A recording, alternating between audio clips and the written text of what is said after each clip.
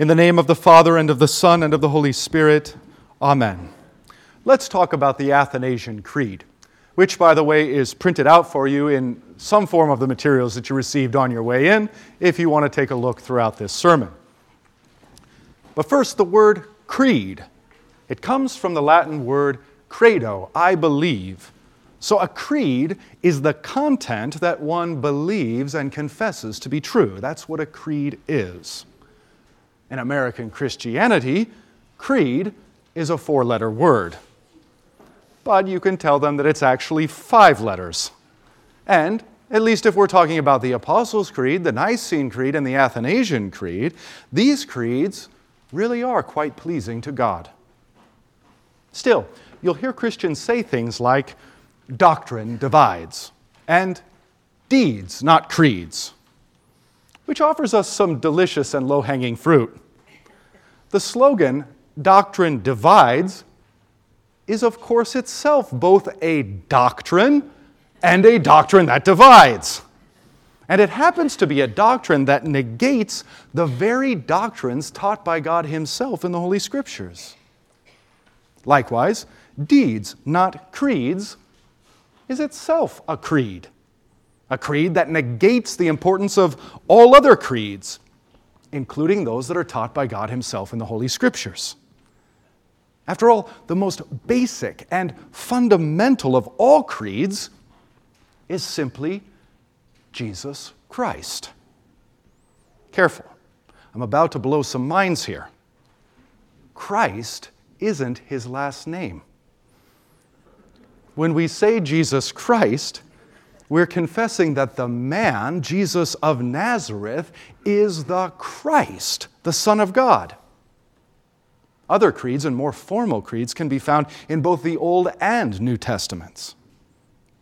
So now that we know what a creed is, and we know that confessing a creed is a thoroughly biblical and God-pleasing thing, as long as it's right, those Christians who recite creeds against creeds and make doctrines against doctrines are doing a silly thing.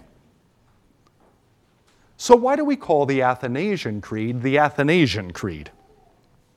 It's named after a 4th century church father by the name of Athanasius, who almost certainly didn't write it, and who almost certainly has one of the coolest names there is. In Greek, thanatos means death.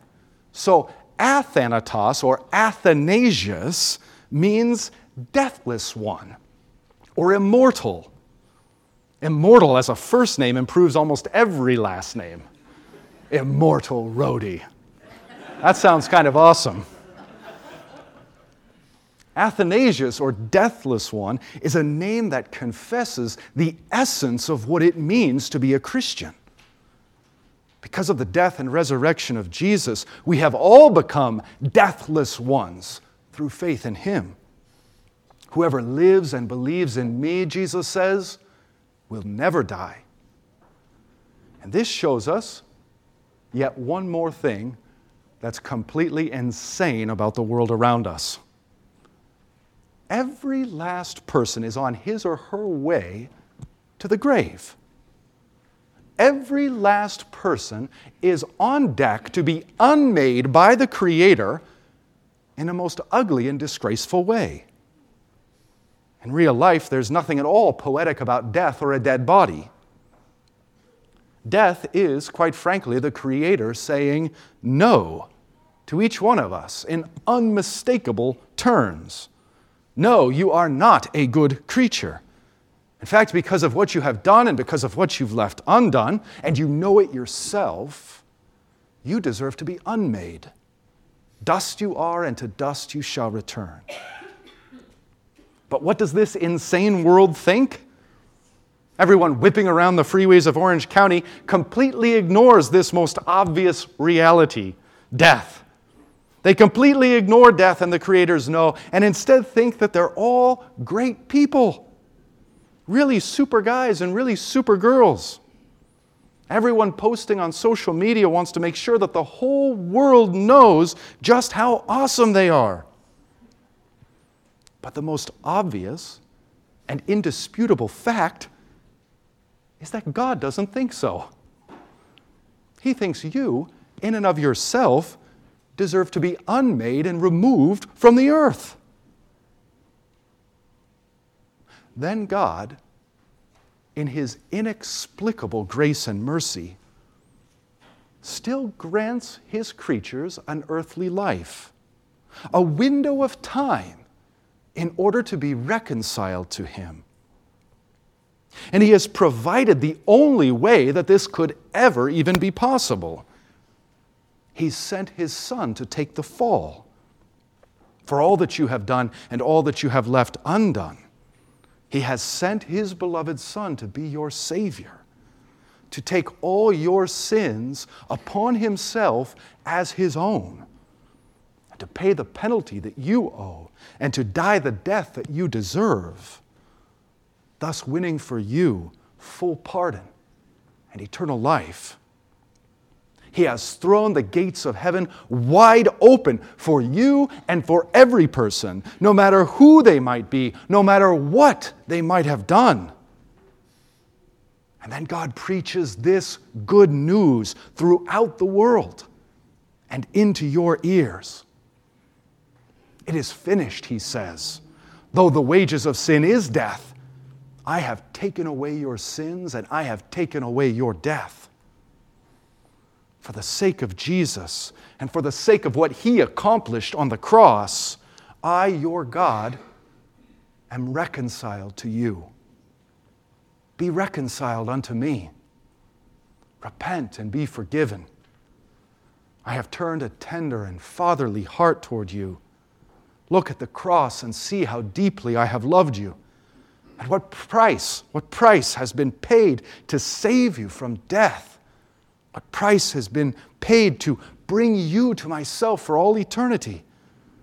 That for all eternity, you might be like a cup into which I pour all my blessings, all my goodness, all my gifts, my wisdom and joys. Now, to all who believe God, God gives the power to become His children. And He makes us His own dear children in the waters of holy baptism. That's what just happened to Nora Mercier today. She has become a child of God. And she has become a female Athanasius, an Athanasia, a deathless one, through the waters of holy baptism, just as for each one of us. What the world calls death has for us been changed. For by dying with Christ in the waters of baptism, we have no further death. What is called death is now for us but the gateway and door that leads to the very face of Jesus, our Savior, and to the embrace of our Heavenly Father, and to life forever with them and with the Holy Spirit, God in Trinity and Trinity in unity. Luke wrote his gospel to Theophilus, a name that means lover of God. And all Christians are lovers of God. In the same way, I like to think of the Athanasian Creed as referring to Athanasius and what he confessed, but also to us, because we are all deathless ones who confess this creed. The Athanasian Creed, the creed of the deathless ones. That sounds good. Now, very quickly, I want to point out 4 short things that you need to know about the Athanasian Creed. First, the most important thing about the Athanasian Creed is that it has to do with salvation. The very first words of the creed are, "Whoever desires to be saved must above all hold the Catholic faith." The creed then goes on to describe what the Catholic faith is, thus bestowing and confirming salvation. As an aside, we're reminded that the word Catholic isn't a bad word. Catholic comes from the Greek kata holos, which means according to the whole. The Catholic faith is the faith of all Christians, and it is the only faith that grants salvation.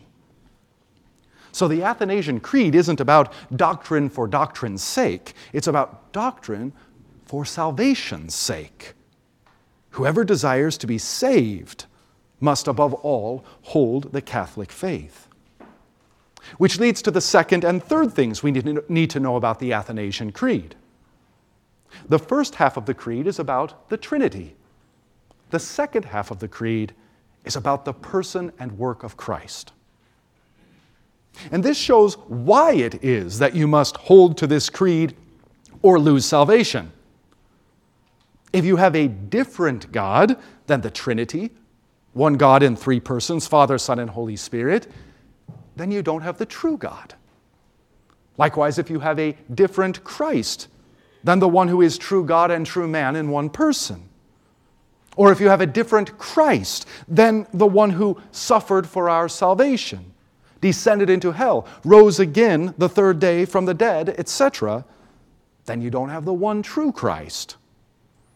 If you don't have the one true God, or if you don't have the one true Christ, then you cannot be saved. That's the negative way of putting it. The positive way is this. If you confess the Athanasian Creed as your own, then you haven't confessed the one true God. And you haven't confessed the one true Christ. And if you have these, then you have salvation. As Jesus himself says, this is eternal life, that they know you, the only true God, and Jesus Christ, whom you have sent. So point number one, the Athanasian Creed is about your salvation.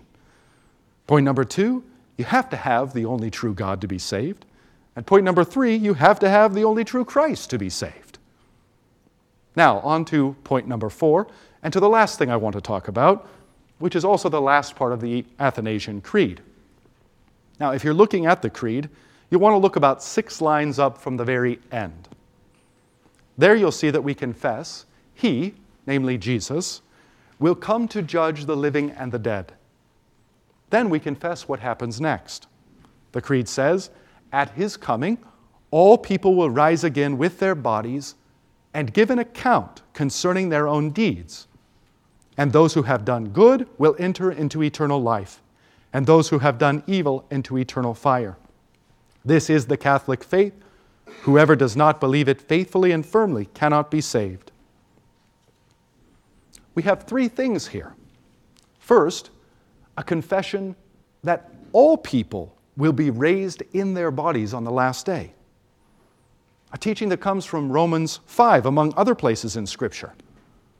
So powerful is the resurrection of Jesus, that very first Easter, that on the last day, all people will be raised in their bodies, whether they want to be or not. The second thing we're confessing is that just because all are raised in their bodies on the last day does not mean that all are saved. That would be universalism. And there are almost countless places in the Scripture where God tells us that some people will be in eternal fire and some in eternal life. God, by the way, for His part, also tells us that He desires that all would be saved and come to the knowledge of the truth.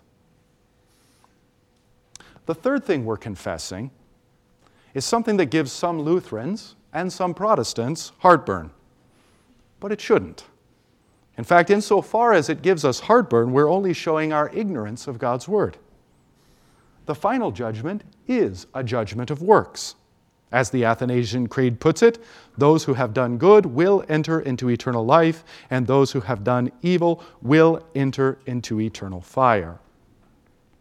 Is this then contrary to the teaching that we are justified by grace alone, through faith alone, on account of Christ alone? Absolutely not. In fact, it is St. Paul himself, the one who teaches us grace alone, faith alone, and Christ alone, who writes in 2 Corinthians 5, "For we must all appear before the judgment seat of Christ, that each one may receive his due for the things done in his body, whether good or bad." Thus far, St. Paul. And that's enough to prove that the last judgment takes account of works. But how does this work? The author of Hebrews tells us a very important clue. He writes, without faith, it is impossible to please God. Now that helps. Because if that's true, then in the Athanasian Creed, those who have done evil would be those without faith. unbelievers, non-Christians. And on the other hand, those who have done good would be those with faith, believers, Christians. Of course, Jesus, as is his way, always puts this more poetically and more masterfully than anyone else. Remember his teaching? Only good trees produce good fruit, and only bad trees produce bad fruit. Now, what determines if you are a good tree or a bad tree in the eyes of Christ? Faith. In Matthew chapter 25, Jesus teaches us this very thing. The sheep, who represent those with faith, and the goats, who represent those without faith, are first separated. The sheep on Jesus' right and the goats on his left. Then, after they've been separated on the basis of faith or unbelief, then the judgment of their works begins. Now, to the goats on his left, to the unbelievers, they have no faith. They're bad trees with bad fruit. They are those who have done evil. And when Jesus speaks to them, only their evil is mentioned. Jesus sends them into eternal fire, just as the Athanasian Creed teaches. On the other hand, the sheep at his right hand, the believers, have faith. They are the good trees with good fruit. They are those who have done good. And only their good is mentioned by Jesus. Jesus sends them into eternal life, just as the Athanasian Creed teaches. So, what does this mean? It means that the final part of the Athanasian Creed is not only fully in keeping with the Scriptures, it is fully in keeping with Jesus and his gospel. He is the judge. Only believers do good in his sight, and they will enter eternal life. Unbelievers do only evil in his sight, and they will enter eternal fire. So this is the Catholic faith. Whoever does not believe it faithfully and firmly cannot be saved, just as the Creed states. So let us then believe it, and in just a few moments we'll confess it, and let us do so faithfully and firmly. Because God has revealed himself to us, Father, Son, and Holy Spirit, God in Trinity and Trinity in unity.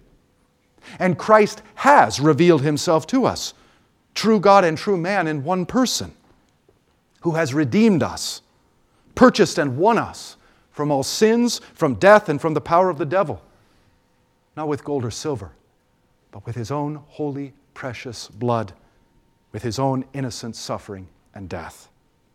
God be thanked and praised. In the name of the Father, and of the Son, and of the Holy Spirit. Amen. Please rise and confess